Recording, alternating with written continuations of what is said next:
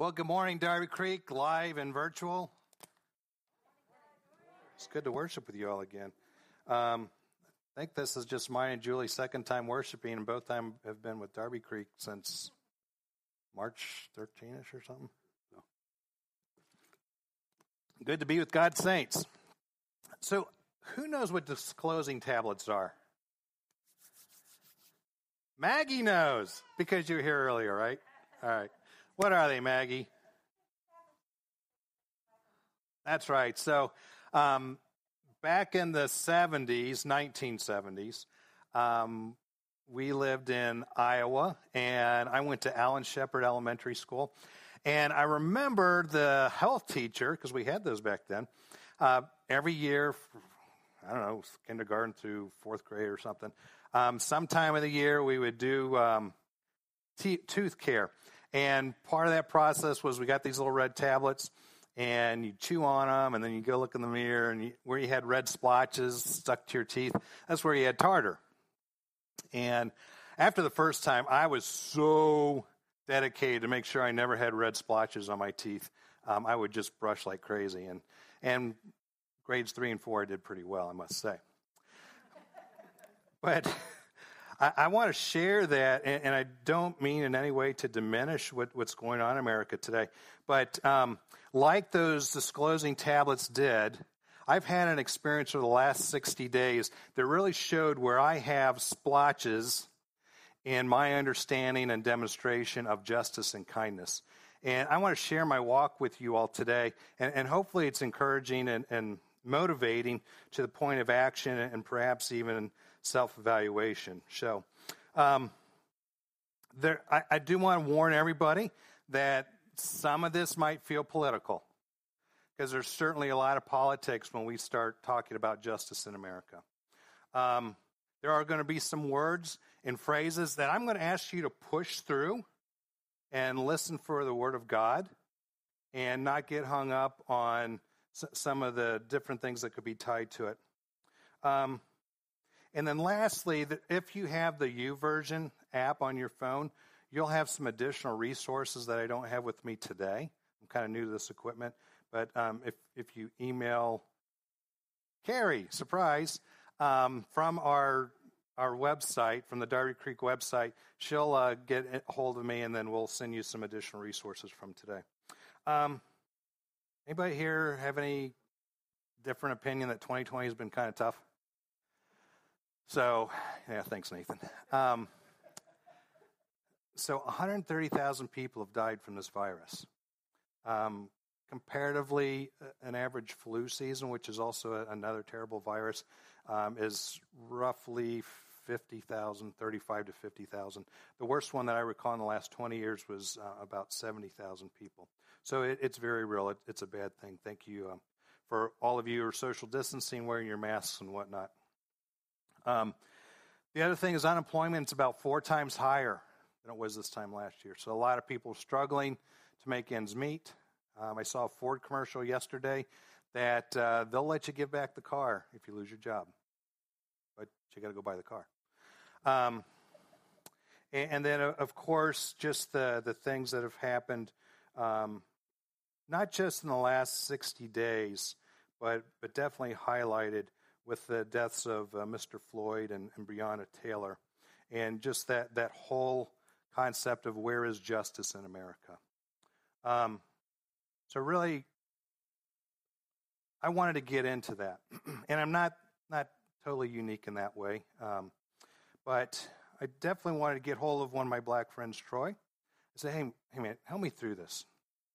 Help me understand what it's like to be in your life. And he challenged me. He said, hey, read a book with me. And if you've known me for more than 17 minutes, you know how much I love to read books. If it's not in a movie or on YouTube, I'm really struggling. So I agreed with Troy to read a book with him over the period of a month.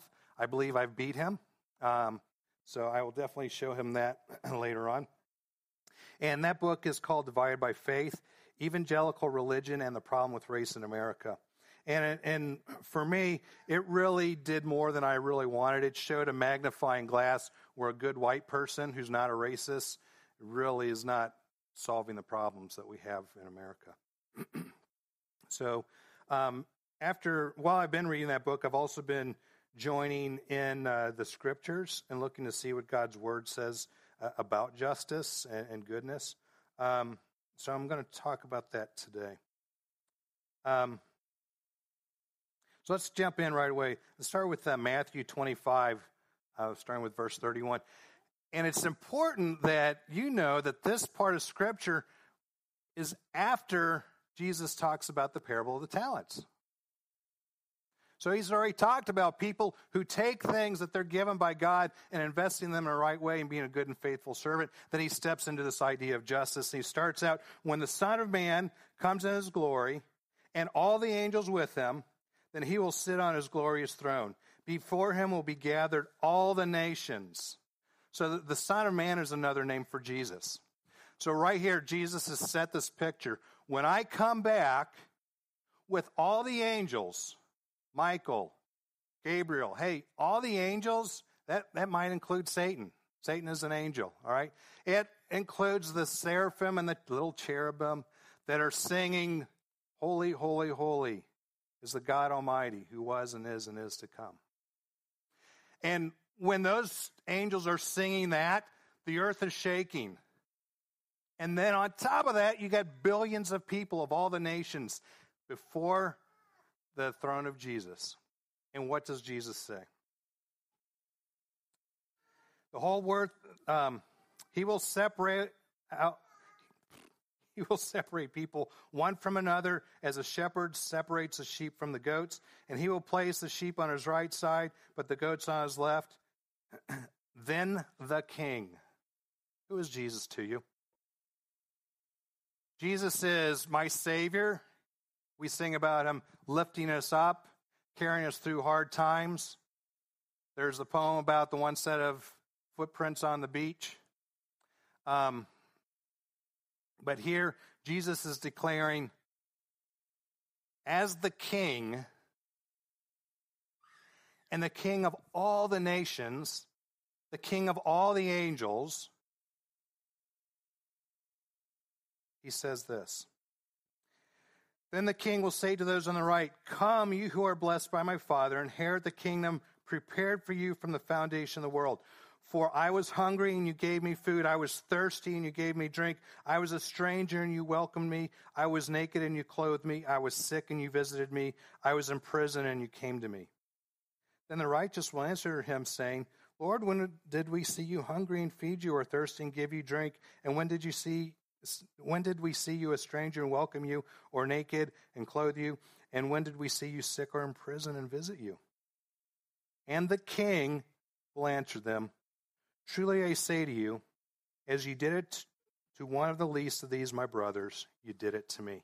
And that's where we get the title of today's service. You did it to me. Jesus, as part of the Godhead, demands that we live for justice. He goes on and to talk about the people who are on the left side that did not live justly. And at the end of that section, he goes, and these will go away into eternal punishment, but righteous into eternal life.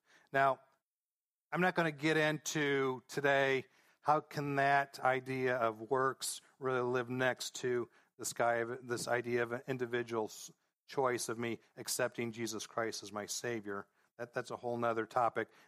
They do work alongside and complementary, but we're not going to get into that today. But I want to really focus today that the King values righteousness and her twin justice from his people. He also commands kindness and mercy. The implication from the day of judgment is that King Jesus will separate out individuals from around the kingdom based on their commitment to kind justice. We must stand for justice for our fellow citizens in the United States as well as the kingdom of God. Our dear Heavenly Father, just want to thank you for today. We ask that you would bless this time in your word. Just thank you so much for the people who are committed to you and your church, and let them be blessed. In Jesus' name, Our good brother, Tony Evans, he's a pastor in Dallas, Texas. I was introduced to him back in the 90s during Promise Keepers, one of the speakers there. And just a really great man of faith, a great leader in the black community, and really worthy of your respect. He breaks down racism to this, and I am absolutely going after racism today. Okay? Racism is this: the conscious or unconscious belief in the superiority of one's race over and against another race. That feeling, that belief, gets manifested in the use of power or influence or resources or even communication that seeks to marginalize, or even oppress a person of another color or race or ethnicity. Now, in this book I've been reading with Troy, the authors call it racialization of America, where there's the systems and the structures at play are impacted and treat people of different races differently.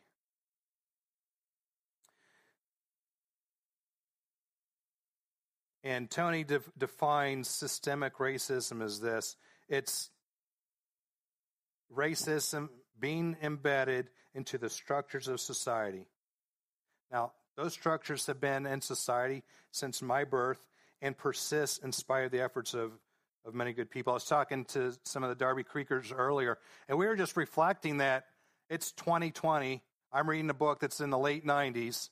We remember when we were kids in the 70s, and I had just read a message by Billy Graham from the 60s, and the topic hasn't changed.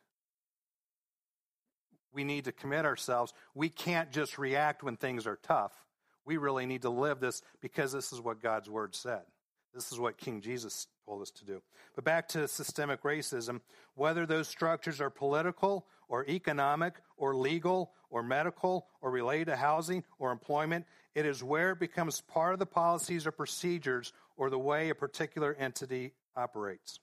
Now, if you have 6 minutes and 6 seconds, I invite you to go to YouTube, look up Tony Evans regarding racism, and you'll be able to see his whole definition there. It's worth all 6 minutes. But for today, I wanted to share with you my journey to date. I'm not there. I just noticed that I've got red stains on my teeth because I'm not as good at it as I thought I was. But I want to share with you my journey on understanding why the white evangelical church in particular must proclaim the love of Christ while doing justice through overt expression and support of social justice, particularly of our fellow Black Americans. I also want to be very clear that I have friends that are in law enforcement. I absolutely respect them and their fellow workers who pursue employment in law enforcement. I'm so thankful that they had to work every day not knowing what they will face, hoping that their courage, training, and moral compass will carry them through the challenge of the day. That's all I'm going to talk about that today. There's so much more within this idea of systemic racism that we need to cover and really shine a light on it so we can break it down as servants of Christ.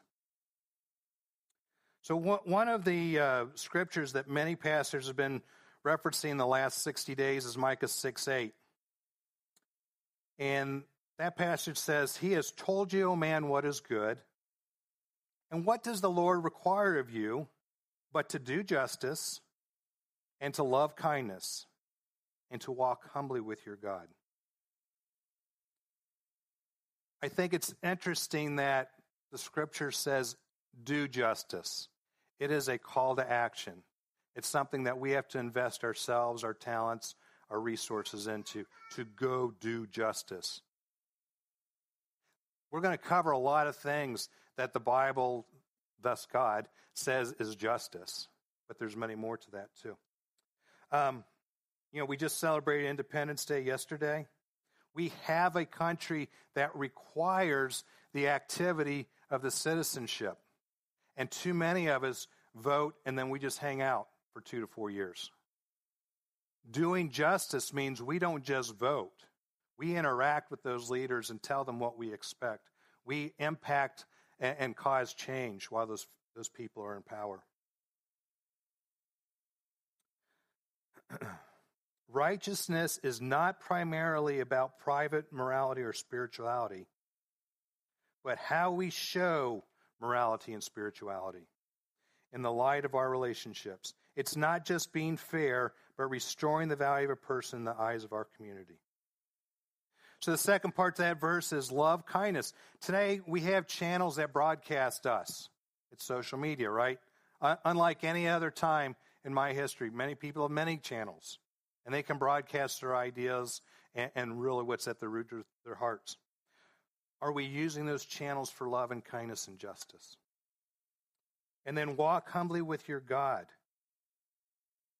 Again, action, walk. Which God are you walking with? Are you walking with God Almighty that demands justice and kindness?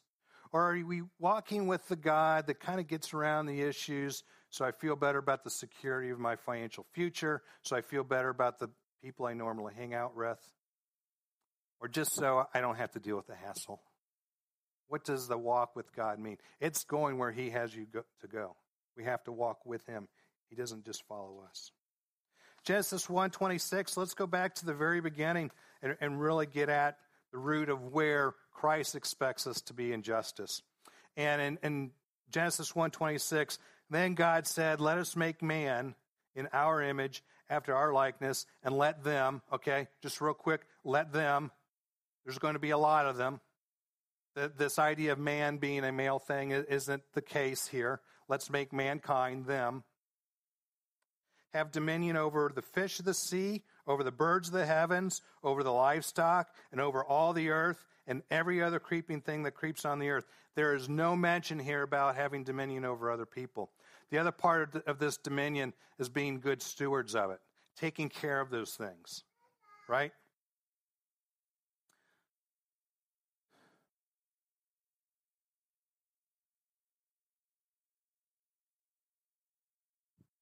Now, most of the time when we go through the Bible, we're at a time where the law of God has come into play, that it's been actually written down by Moses for the Israelites. But in this case, this is pre-law. And there was a man named Job. And in Job, at chapter 31, I'm sure you're all familiar about Job early on in that book. But in chapter 31, he's talking about his relationship with other people. And in particular, in verses 13 to 14, he's talking about these people who are indentured servitude to him. But he says about them, if they have a complaint to God about me, I want to make sure I'm right. Because did not he who made me in the womb make him? And did not one fashion us in the womb? So I just bring that up again because the Bible is teaching that all men, all people are created equally. That we are made in the image of God. If you get a chance this weekend, I encourage you to read chapter 31 of Job. Then in Leviticus, the law of Moses is outlined. And in particular, this is where we really start getting into the nuts and bolts of religious law and civil law. And in particular, in civil law, God makes this difference that, hey, Israel, I'm not just giving these rights and responsibilities to you, but in civil law, it's you and whoever lives with you. And in Leviticus 24, verse 22, you shall have the same rule for the sojourner and for the native, for I am the Lord your God. This is relevant because right now, when this is written, Israel is a sojourner. They don't have their own land yet. But there is a promise that they're going to get their land. And when they get their land, the expectation from God is, hey, this is a rule for you and for whoever else lives with you. And then we start kicking off this whole idea of ongoing mercy and justice and kindness to other people.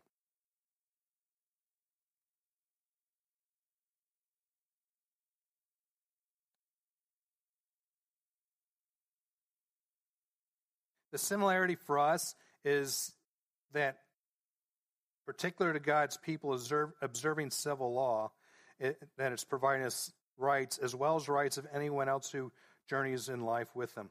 God is just regardless of our genealogy and land titles.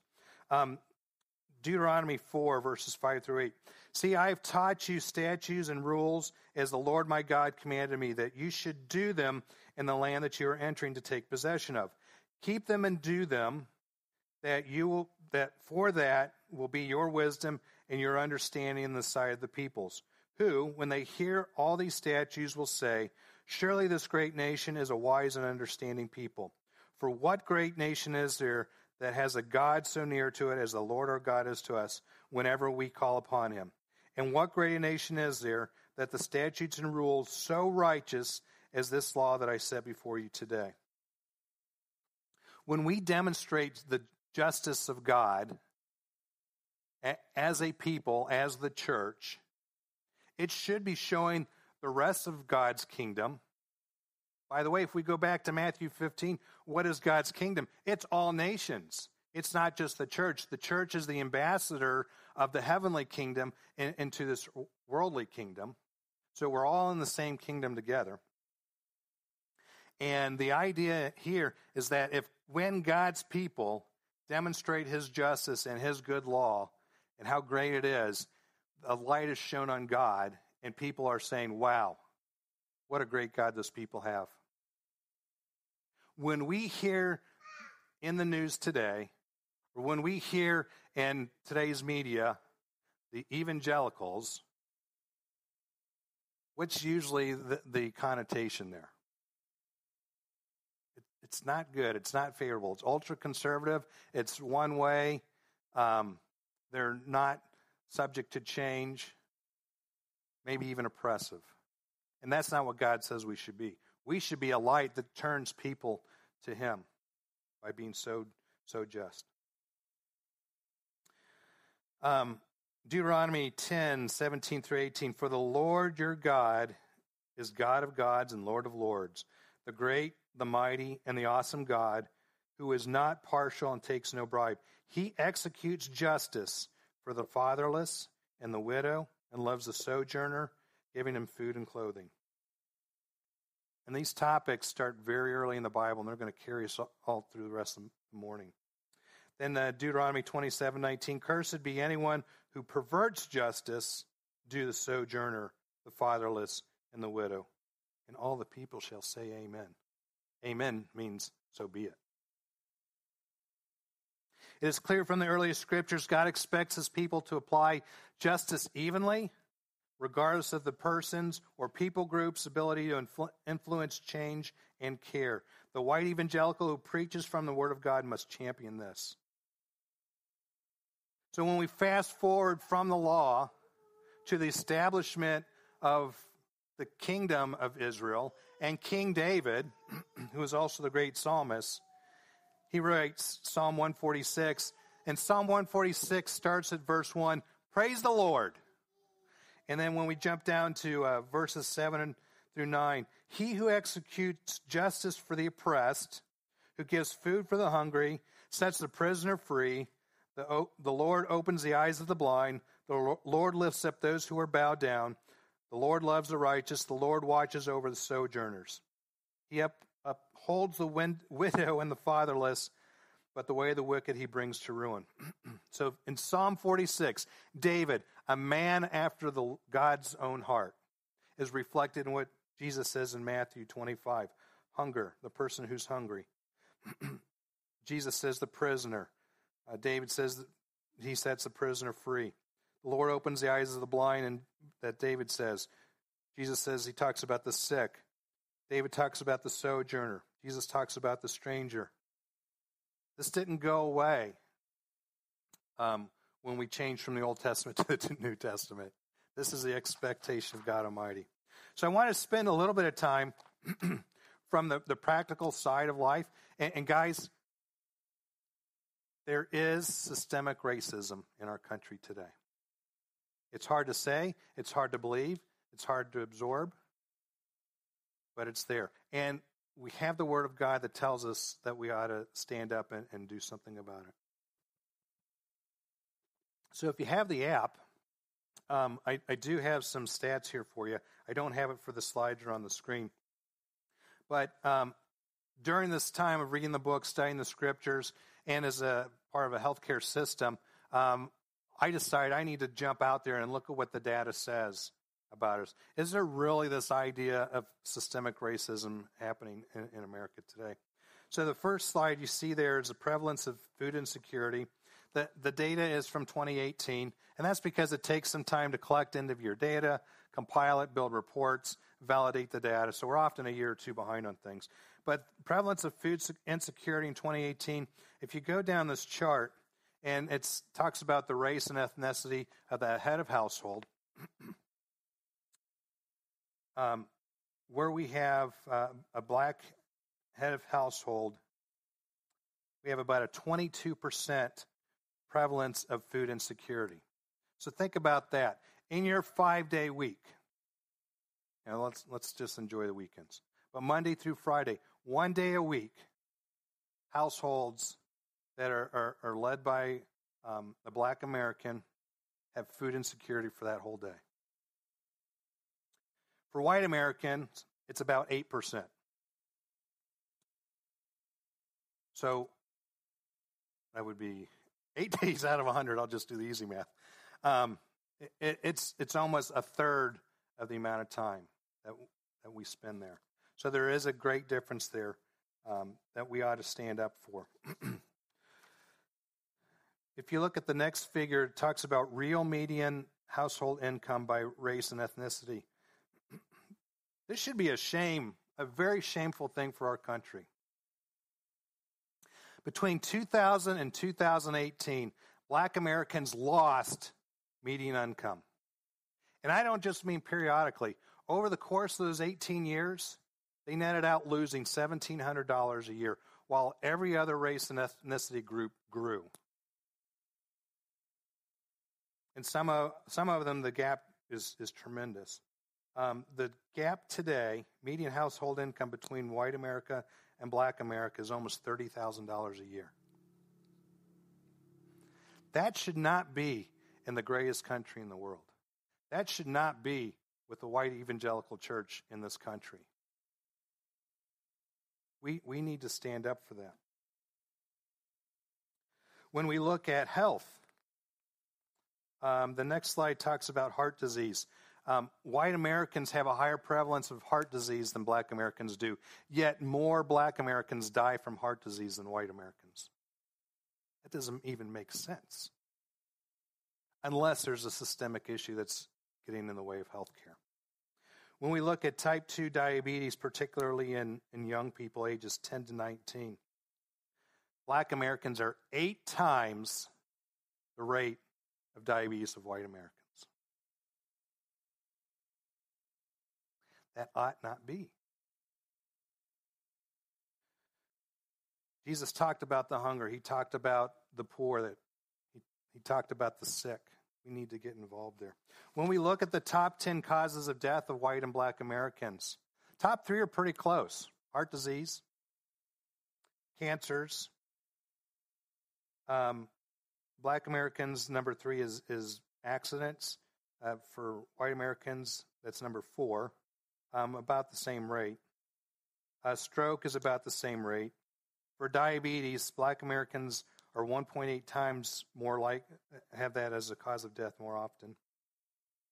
Number 7 is homicide in black America.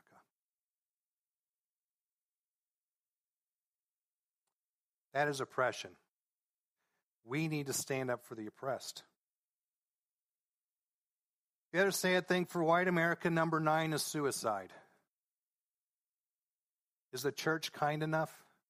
When we use our social channels, are we voicing kindness and justice? Do we show people that they're cared for?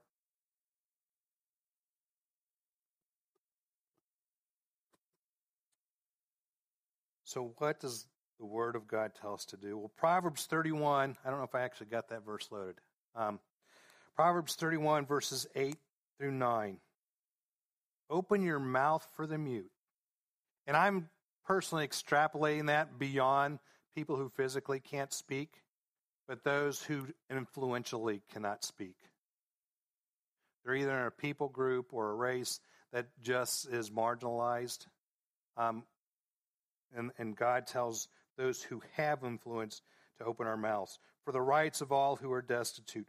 Open your mouth, judge righteously. Defend the rights of the poor and the needy.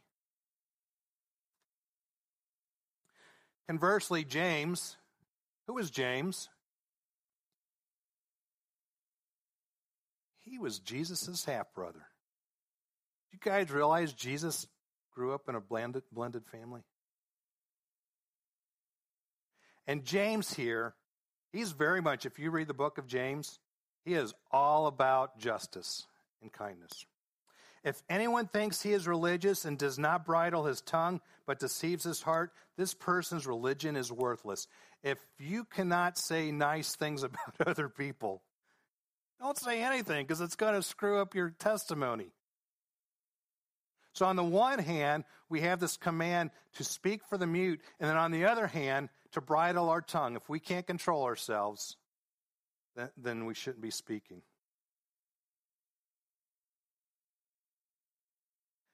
In his article, What is Biblical Justice?, Paul Louis Metzger writes, one of the greatest injustices we succumb to individually is self-righteousness, the belief that we do not need Jesus but are just and good apart from him. He's talking to Christians. There's a lot of people who are saved from damnation and hell, but they're still self-righteous. They still believe they're good enough. And guys, when I saw those red stains on my teeth about where my heart and my beliefs and my actions are on social justice, I absolutely had been embedded in my self-righteousness about, well, I'm not that bad. I never use the N-word. I would never interfere with the employment of somebody based on their skin color. But I was not doing justice and loving kindness the way I feel God is calling me to do.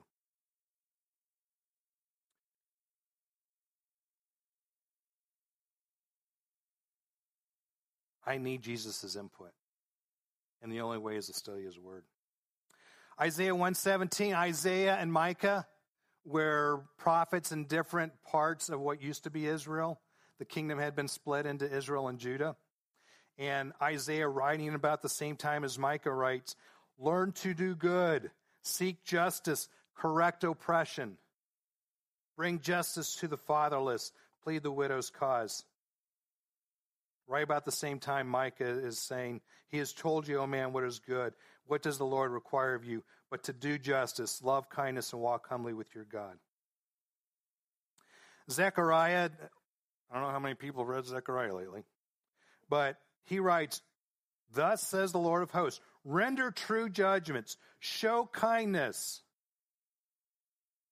and mercy to one another. Do not oppress the widow, the fatherless, the sojourner, again, the poor, and let none of you devise evil against another in your heart. And then we go back to James in chapter 2, verses 14 through 19. What good is it, my brothers, if someone says he has faith but does not have works? Can that faith save him? If a brother or sister poorly clothed and lacking in daily food, and one of you says to him, go in peace, be warmed and be filled, without giving him the things needed for the body, what good is that? So also faith by itself, if it does not have works, is dead. But someone will say, you have faith and I have works. Show me your faith apart from your works, and I will show you my faith by my works. You believe God is one, you do well. Even the demons believe that. You know, Zechariah shared with the nation, render true judgment, show kindness and mercy. But then he later goes on to report, but they refused to pay attention and turned a stubborn shoulder and stopped their ears that they may not hear, and they made their hearts diamond hard. Therefore, great anger came from the Lord of hosts. Guys, this is God's word. This has penetrated to the point of tears for me as I read through this. The authors in the book that I'm referring to, Divide by Faith, they do warn doers of something. And in speaking of evangelicals, because of their constant sense of urgency to get busy doing things, do that. Someone's got to do something. Without first adequately thinking through the issues. Evangelicals, like the broader American culture they help shape, value action more than careful thought. The evangelical Protestant mind has never relished complexity. First, I was a little offended at that. And I was like, yeah, you're right. Indeed, its crusading genius, whether in religion or politics, has always tended toward oversimplification of issues and the substitution of inspiration and zeal for critical analysis and serious reflection. In Generous Justice, Tim Keller writes, doing justice is not just about righting wrongs, but generosity and social concern. So, Shelby and I have been talking about these kinds of things quite a bit lately, and we're definitely, someone's got to do something. So I'm going to give you something you can do. Number one, pray and reflect. While you're praying and reflecting, pray about, are you defending something that King Jesus is saying shouldn't be there?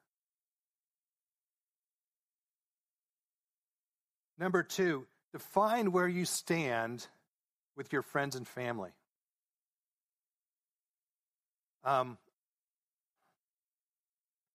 You might have to have a conversation that goes something like this. I'm sorry, but what makes you think you can use that kind of language around me? Is there something I've done that makes you believe that I appreciate that? That might start a very, very important conversation. It will set where you stand, and it might bring light to the other person's life. It might offend them. The other thing is as you're setting where you stand, it may not always be with your friends and family. It may be something somewhere else that you can influence. My friend Troy and I that I referenced earlier, we used to work in stores together, and we were visiting a store one time, and we were on opposite sides of the store, and this woman came up to me and said, "Sir, there's a black man in the store." This was in 1968. Nope. This was in 2013. Wasn't that long ago. And at the time, because of my blotchy red stains that show I marginalized things, I brushed it off, country bumpkins, because we were out in a rural area. And I shared it with Troy, and we kind of laughed about it. I didn't realize at the time that his laugh wasn't the same as my laugh. But I should have had that same kind of conversation with that person. Talk to your black friends. Ask them, tell me about your story. What's different? I am shocked at how many times I have these really meaningful conversations. That how true those terrible stories are for people. Talking to black gentlemen that are coming home from work, pulling in front of their driveway, met by a police car and ordered to keep their hands on the steering wheel while a gun is pointed at them. Talking to mothers of children who, when their dad is talking to them, it's not if you get pulled over by the police, it's when you get pulled over. When we see diabetes rates so high in black communities that we start having conversations, well, it must be the lifestyle and choice, instead of really talking about the opportunities that exist for different people. We have to have those kinds of conversations. Read and study more than just conservative resources. Read more books. Get involved with more groups than what you've been comfortable with over the course of your life. You know what? One of the great things about America is we are driven by consumerism, and we have lots of choices, and we tend to go choose things that we prefer and are comfortable with. I'm encouraging you to go someplace you're not comfortable with. Troy did a great job for me. Tell me about this book, because it ain't comfortable.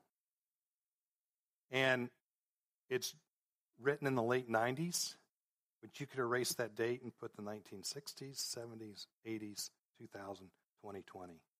It hasn't changed. So visit Tony Evans if you want to take a baby step. Read the book, Divided by Faith. Generous Justice is another book. Another thing you can do is join an organization. I've been really impressed with this religious organization in Columbus. It's the BREAD organization, B period, R period, E period, A period, D period.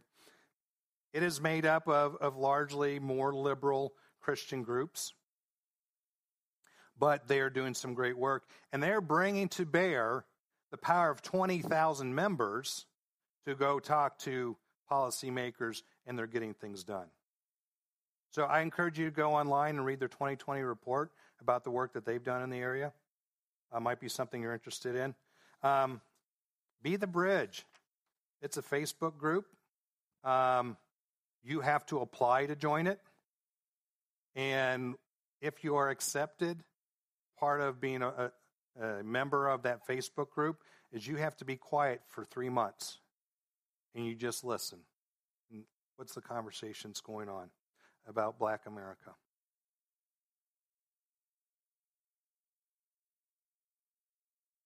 Once you're educated and inspired, reach out to your legislators. Let's start making change. Those stats that I shared earlier can't stay the way they are. It just can't be.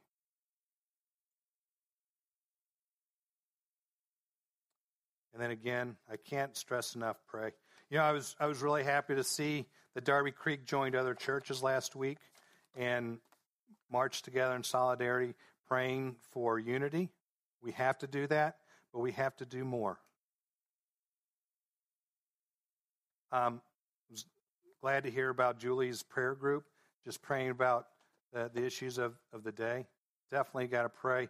We need to pray for Jesus to show us in our own hearts what more we need to do. So, again, I am sharing with you my walk. I definitely do not intend to be judgmental or pointing the finger at anybody, but I can tell you that I am not unique in my experience.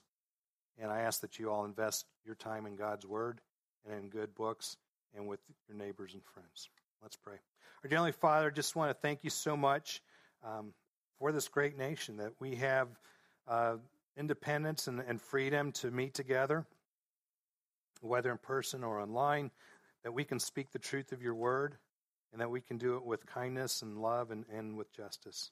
Lord, just take these words, plant these seeds, let them grow into a great source that shines the light on you and how great your justice and love is for every person in your kingdom. In Jesus' name, amen.